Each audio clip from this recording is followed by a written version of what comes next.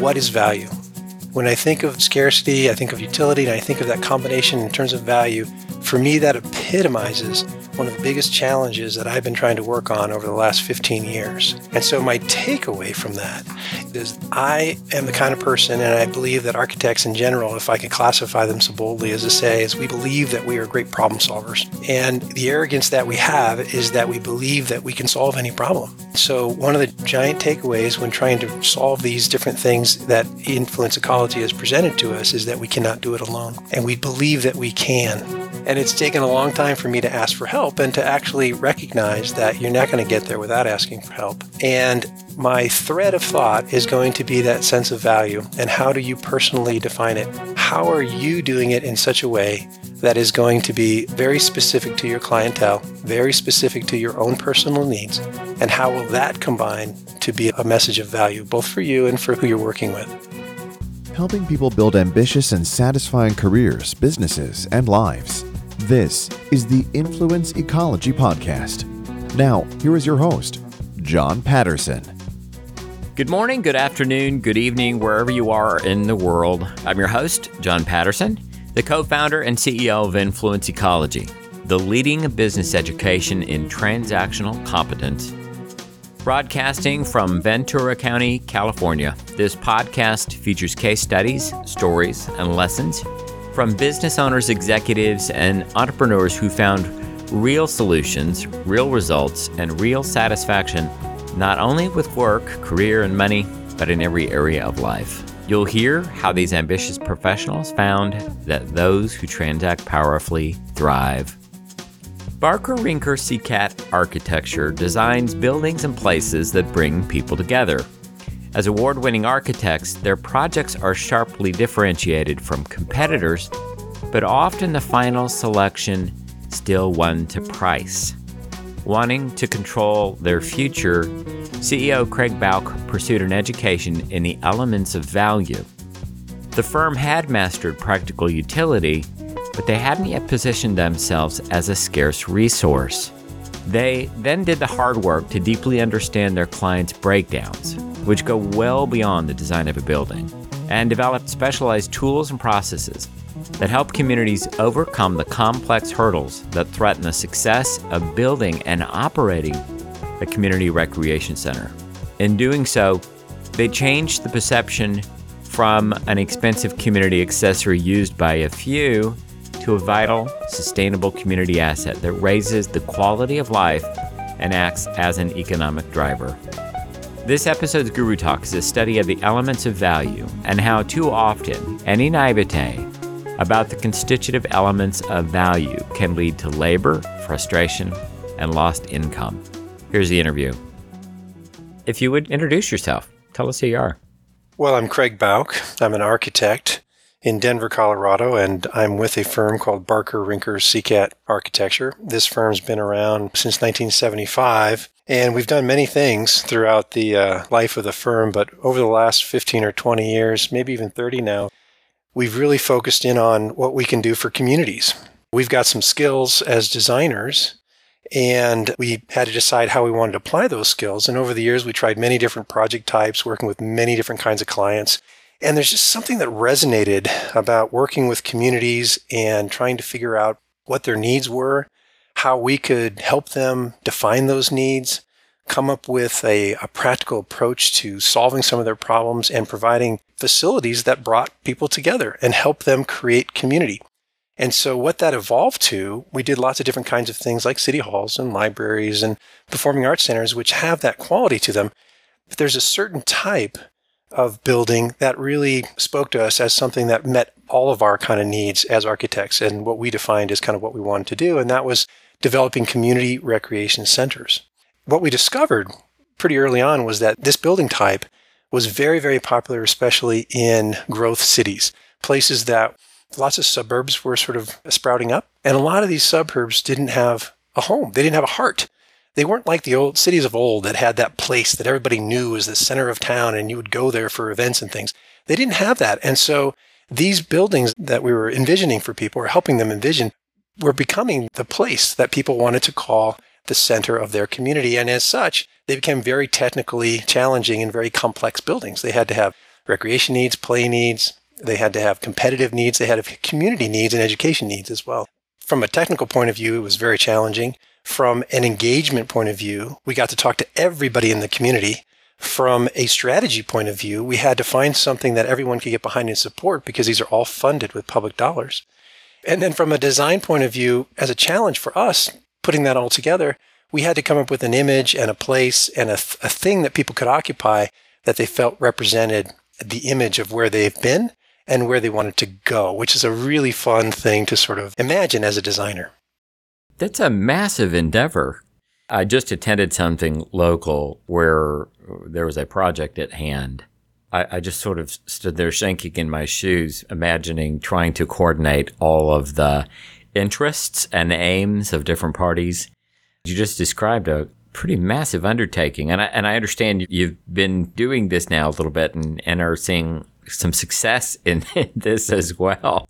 Hats off to you for having the courage or the insanity to take on something like that. Well, if it were easy, a lot of people would do it. And that's one of the differentiators. We're hopeful that because it isn't easy, that there's a narrower marketplace for those of us who are willing to sort of swim in that swim lane.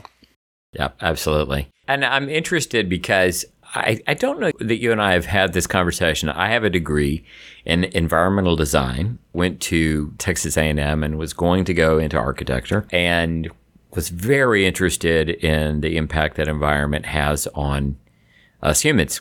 Studied at the University of Florence and came back from my trip abroad and thought, my gosh, how amazing it is that these cities of old have these town centers, these communities. They're walking cities. There's such a sense of place and all of that. So when I read your notes for today's podcast, I was very curious about your own interest in helping communities, because it certainly was clear that you personally have that commitment to help communities come together, to thrive, to connect. What's all that about?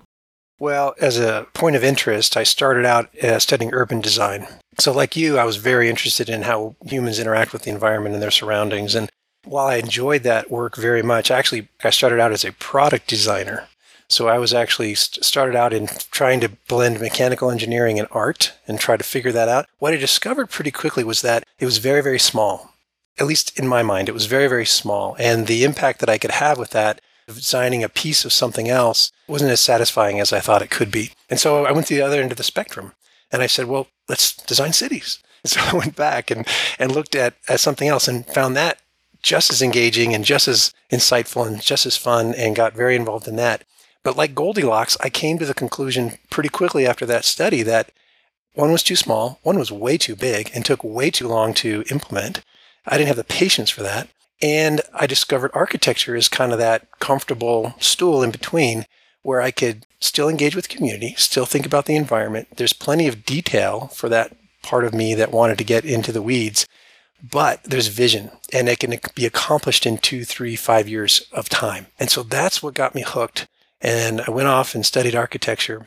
And really, we had no idea when we were studying architecture on any particular type. It's very broad. In the design education, they try to keep you as open as possible until you hit the profession, which is the right thing to do. But when I got out, I had to choose. And I said very much the same thing. I could go into a residential kind of design, which is very personal. I could go into very corporate design, which is maybe less personal. And in that pursuit of trying to find that connectivity of time and people and place, I discovered this work with community centers, and I found this company. And over the last 20 years, we've really taken that and work on trying to define what we want to do within that realm. One of the things that Influence Ecology has helped me do over the last couple of months is really think about that even more specifically. Focus is tough for someone like me because I love so many things. I love to solve problems. I love to learn. For me to settle on one thing is sometimes a very difficult thing to accomplish. So we really had to think about what it was that was becoming satisfying to us. And the fact that our work could have the most impact to the most number of people was a high criteria. And this particular work with communities and building centers that they, not only will they use, but they pay for, and they have accountability for in terms of the upkeep and the continual engagement with it, seemed to be the answer for us. Now, there are lots of different kinds of recreation type work that lots of architects do, But we found this one in particular is the most satisfying because it works with the very youngest in the community and the very oldest, and it crosses generations. So that part of it was kind of poetic for us and very exciting to us. And we've proven it over the years that we have had the opportunity to have that impact. We wanted to get better at it, and it's one of the reasons why I found you guys. And it was a very roundabout way, just like the way I found architecture. And I feel very lucky that our paths did cross. Let's talk a little bit about your journey. Everyone who studies here comes to us for a reason. Your journey has a beginning, a middle, and an end. I want to start with the end for just a moment. And let's just say real briefly, what's your big takeaway from having studied with influence ecology? What's the big lesson, if you will, you think? If you'd like to know more about influence ecology and our approach, you can register for free 30-day guest access. During this time, you can test drive our interactive webinars, online learning system, and private mentorship. Program participation is by application only, and successful participants earn candidacy into our advanced program tiers. Our members are an international assembly of ambitious professionals, business leaders, and executives from a variety of countries, industries, and cultures. To find out more, you can find a link in the show notes for this podcast at influenceecology.com/podcast.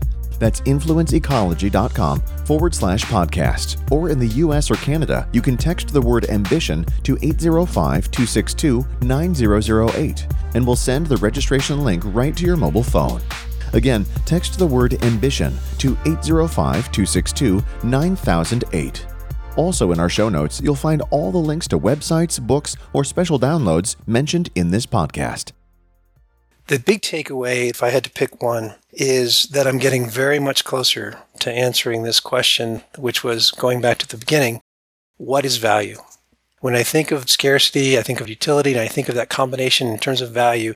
For me, that epitomizes one of the biggest challenges that I've been trying to work on over the last 15 years. And so my takeaway from that is I am the kind of person, and I believe that architects in general, if I could classify them so boldly as to say, is we believe that we are great problem solvers. And the arrogance that we have is that we believe that we can solve any problem. So one of the giant takeaways when trying to solve these different things that influence ecology has presented to us is that we cannot do it alone. And we believe that we can.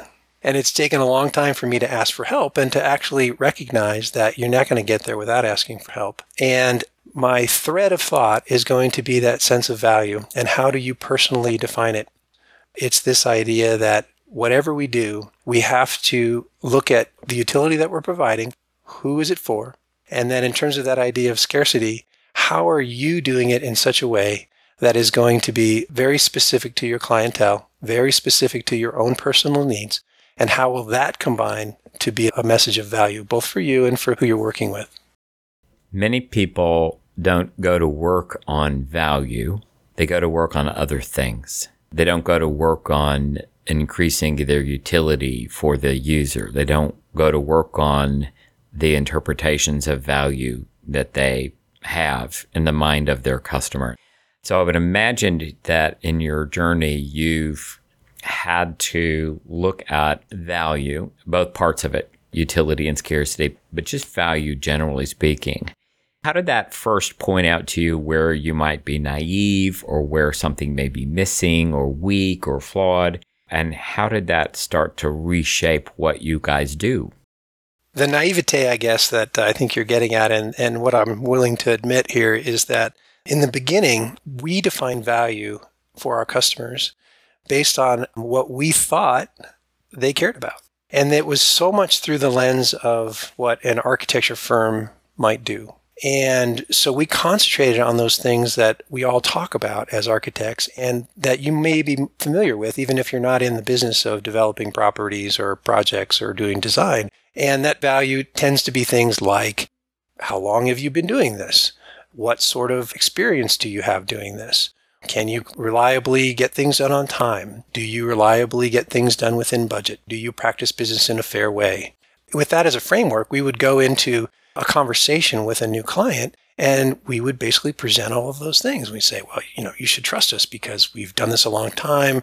We've got great experience. We're good people. That's value. And what we discovered through this work, and that's is what I mean by the naivete, there was an aha moment when we really started diving into, well, wait a minute. Sure, those are interesting things, but the truth is that's just general knowledge that you need to have to even play in the world that you're playing in. To play on the field, you got to have that stuff. But that's not going to help you really, because it's not going to provide the differentiation that you need for them to really understand what it is you do that's different from everybody else. And what really brought it home was when we would go and compete for work, because we have to compete for every job. It's public work, so that it goes through a process. We would get feedback after those ones, whether we were successful or not. And oftentimes the feedback was very unsatisfying. The value that we thought we were providing was nowhere near what they were giving back to us as feedback. In fact, unfortunately, many times they would say, well, it seemed like you all could do the job. You all seem like nice people. We all like the ties you were wearing. But the truth is that you were a little cheaper, or you had a little bit different approach, or you finished on time, the presentation, or whatever it was.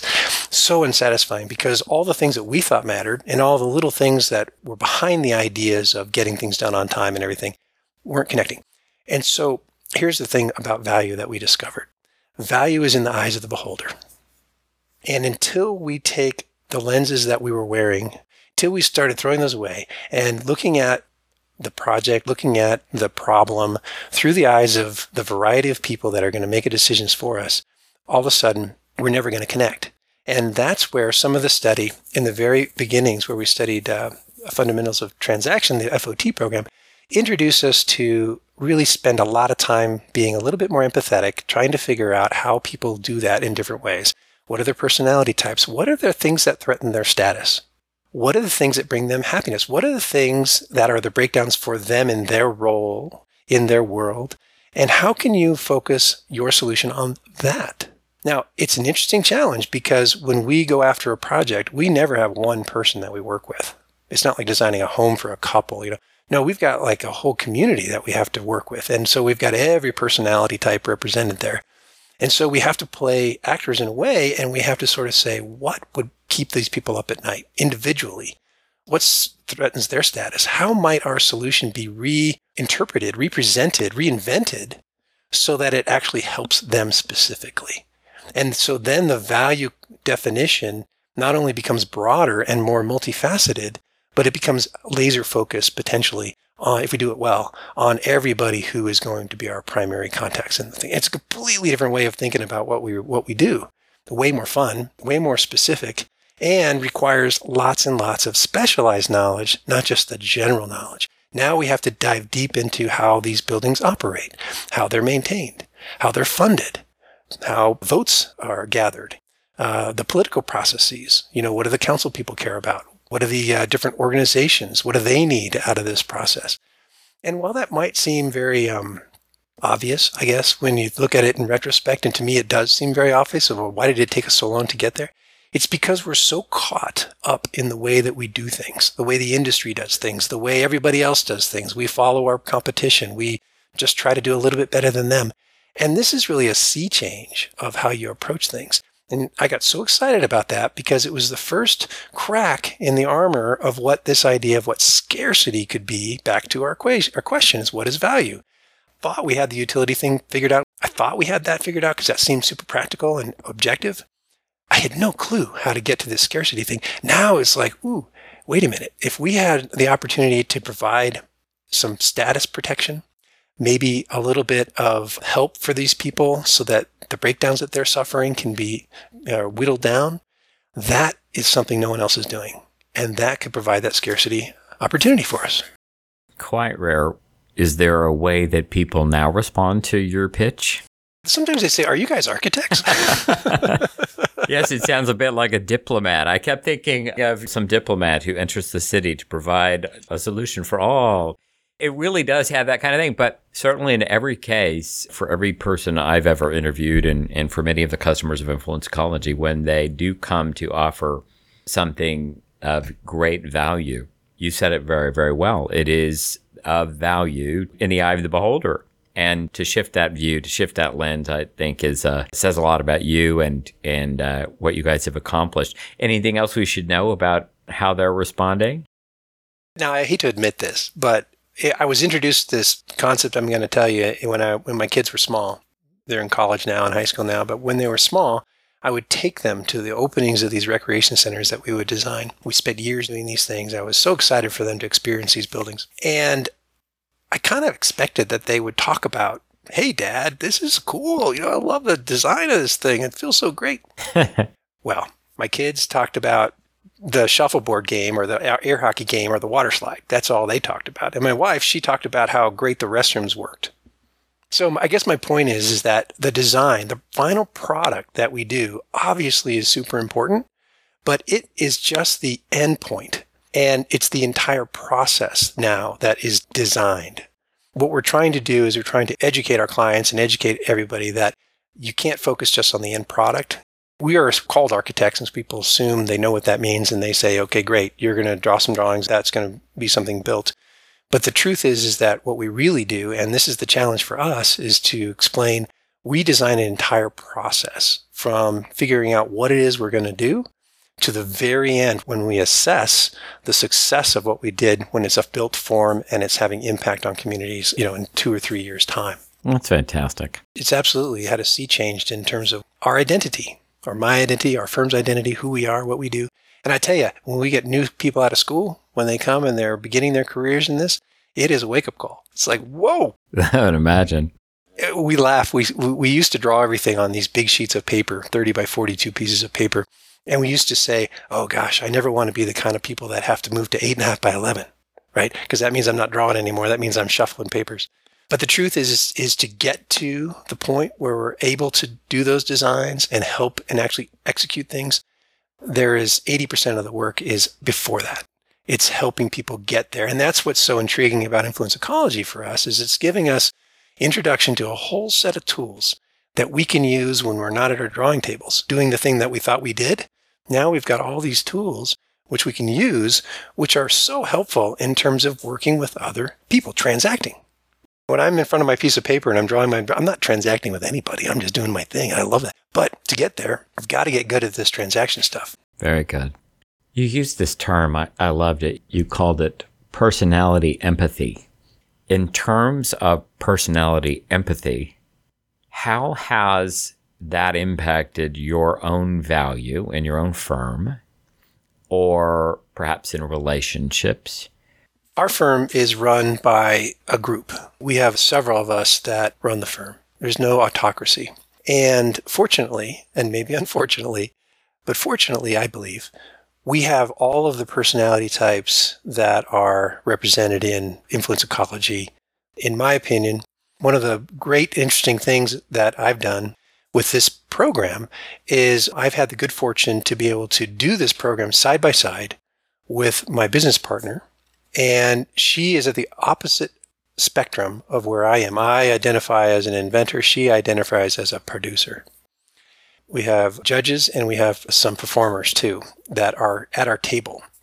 One of the things that we have always done is we run by consensus, and we keep working on things until we all sort of agree, have confidence that we can move forward. It's super inefficient.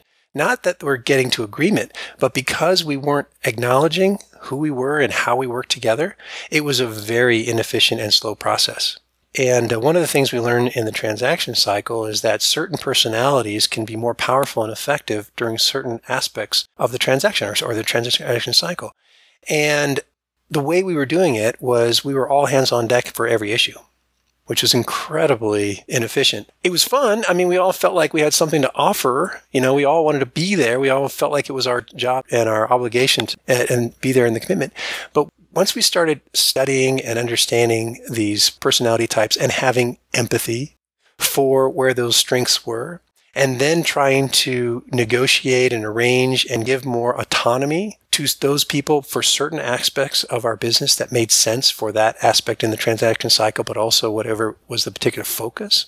Oh my goodness, is it better? And part of that was just defining roles. We were able to use our titles and our roles and then assign that with a little bit more specificity based on personality types. It fit very, very well. For example, our CFO identifies with a kind of a judge personality. I love that. That's perfect. Folks that help with our marketing are more on the inventor type of things. And then all of our production and all of our human resources folks, they identify as producers and they do a beautiful job with that. And by letting them lead where their strengths are and having empathy for that and trusting that that's there and just becoming more educated about how that can be more powerful and effective, it's made us a better organization and it's made it more fluid. Now, I will say, and this is maybe a personal thing about the way we work, we wouldn't have come to that conclusion unless I was working through this course and this study without somebody who was at the other end of the spectrum from me. It was great to have that study partner to be able to temper, challenge, question, work through, and really try to ask questions about understanding it. Because I tell you, some of the terminology that we use in influence ecology is not intuitive initially. It takes a while to get your head around it. I'm still working on some of that. And having two perspectives from two different viewpoints who have the same background and are trying to solve the exact same problem, very, very, very, very cool, very, very fun. And so I know that there are other organizations within the IE community that have reached out and have tried to expand and have more people from their organization take this on. And it will be appropriate for some and maybe not others, and that's totally fine. But I will say that those who have had that opportunity to at least do the fundamentals of transaction have seen phenomenal benefits in terms of how they work as an organization, even on day-to-day work. From that point of view, I think that whole idea of personality empathy is worth its weight in gold. And I tell you, we are the kind of firm, we do lots of personality assessments. We've been doing this for 20 years. We believe in this. But I have to say, from my own personal experience, while I appreciate and acknowledge that those other ones are quite good and can do lots of good things, I have not found one that is as accessible and has a structure of study around that so that you spend enough time with it to be able to internalize it. And so from that point of view, I find it to be incredibly effective.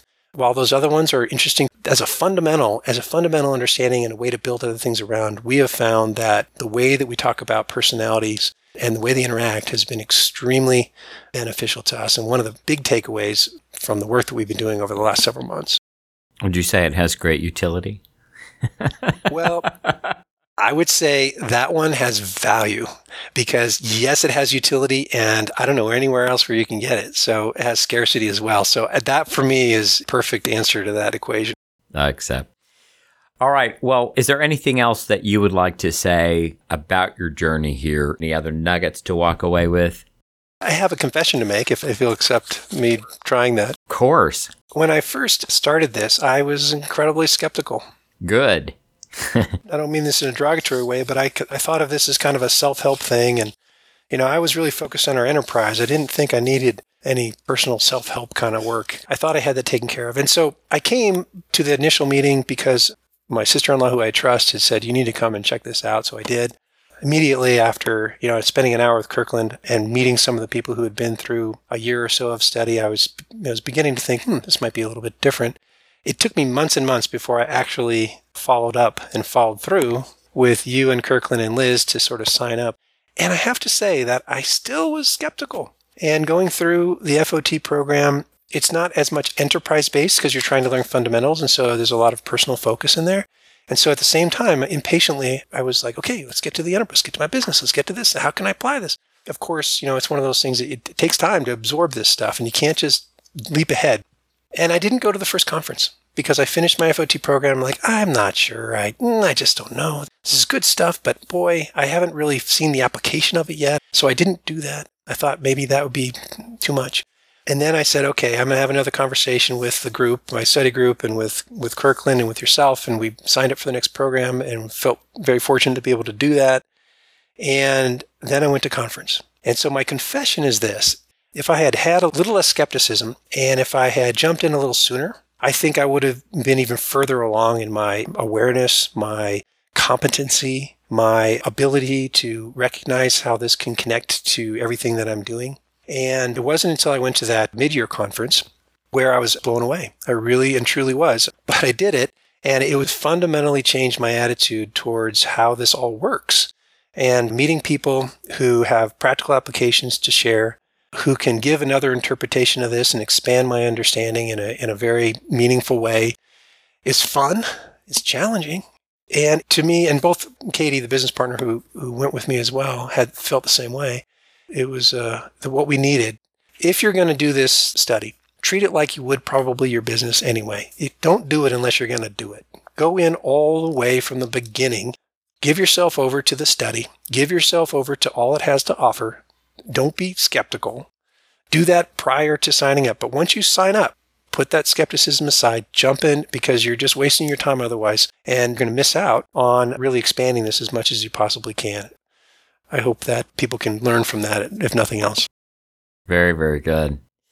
All right. Well, it's been a pleasure to get to know you, Katie, as well. Been a pleasure. And I didn't have much of a relationship with you prior to your attending the conference. I'm so glad you were blown away at conference, because I was frankly blown away the other way. I was blown away by you guys. It's a pleasure to know you. I look forward to seeing you at a conference real soon. Until then. We'll see you in Cabo. Thank you. Craig, thank you so much for being with us today on the Influence Ecology podcast. Thank you, John. It's been a pleasure. As I said in our Guru Talk, we'll study the elements of value and how too often any naivete about the elements of value can lead to more labor, greater frustrations, and lost income. Here's the talk. One element of value most people ignore or are simply indifferent to is that of their professional identity. And more specifically, the identity of help that they produce in the specific ecologies where they must produce powerful identity. The identity you produce in the areas where you transact to satisfy your conditions of life, that's what we call your career. Our approach to career is it's a transactional approach. It's a holistic, integral approach to dealing with our identity. When we talk about identity, we're talking about how we're known. When we talk about an identity of value, we're talking about a value perception. Perception, you could say, is a story about how one's ability to help is actually known, and known in a specific ecology or community. If you think about it, a career is an identity. It's a story that one enjoys as a recipient of narrative, you could say, how others hold you, hold me in terms of reputation. And it's a story that's built based on some key elements.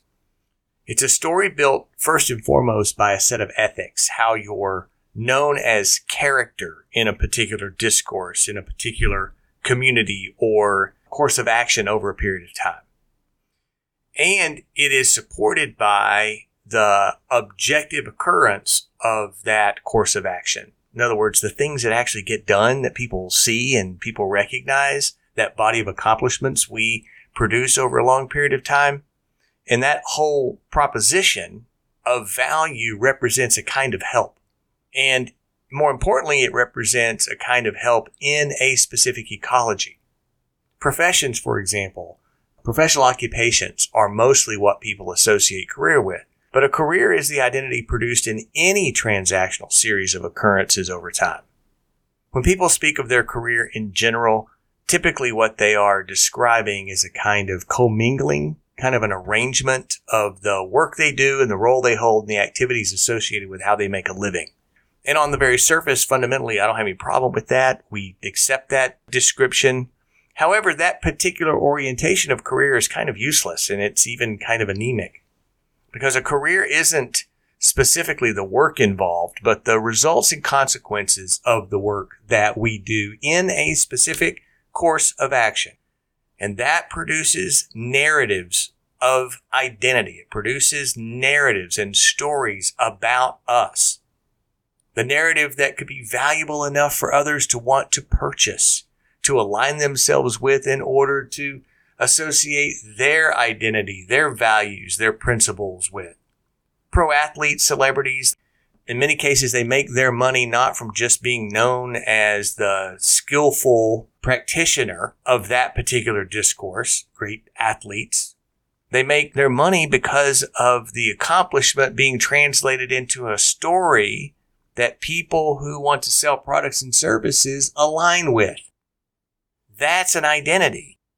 The definition of career is a person's progress or general course of action over the course of time through a phase or an undertaking And most commonly, that's associated with a profession or an occupation. But it ought not just be limited to that.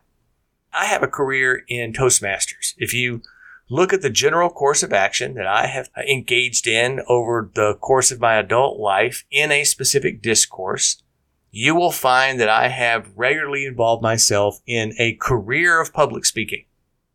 And that includes being known in certain circles, in certain communities, in specific ecologies as someone who does that and has achieved a body of accomplishments in it. A career is an identity we hold about value for a particular community or a particular ecology. It's a narrative about our ability to bring specific resources of help into that ecology and offer it in some way. Could be occupational skill. It could be a career known of some kind of sociability or depth of relationship, but it is always the narrative that other people have of us. Not our story so much as it is the story others have of us and the story that we build over time, constructed in a relational, co-constitutive way with the communities we engage. And we can impact that. We can build on it purposely. We can build on it strategically. And we ought to think about how we are perceived as value in those ecologies and communities where we transact. We also see that kind of identity get impacted and even destroyed in mere moments. There is a tremendous amount of value to mine in local ecologies, and career these days is relegated into some other kind of area of life that most people don't pay much attention to, and that's a mistake. We talk about identity, we're talking about a perception of value.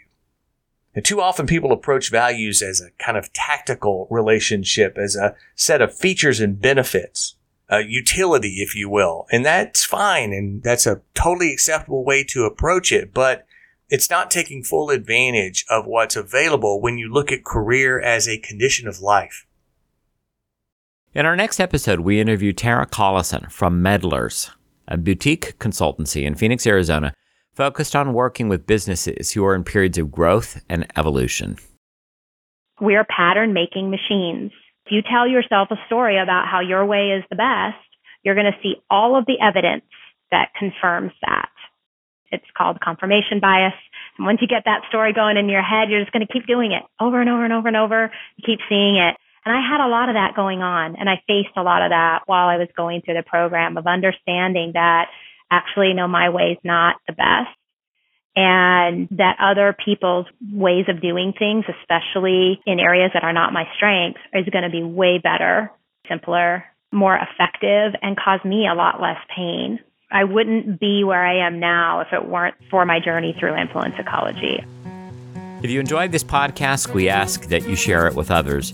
You can share it from our website at influenceecology.com. You can subscribe on iTunes, Stitcher, or any place you get your podcasts. If you haven't yet offered a rating or review, I ask that you take a moment to go to iTunes and let us know what you think.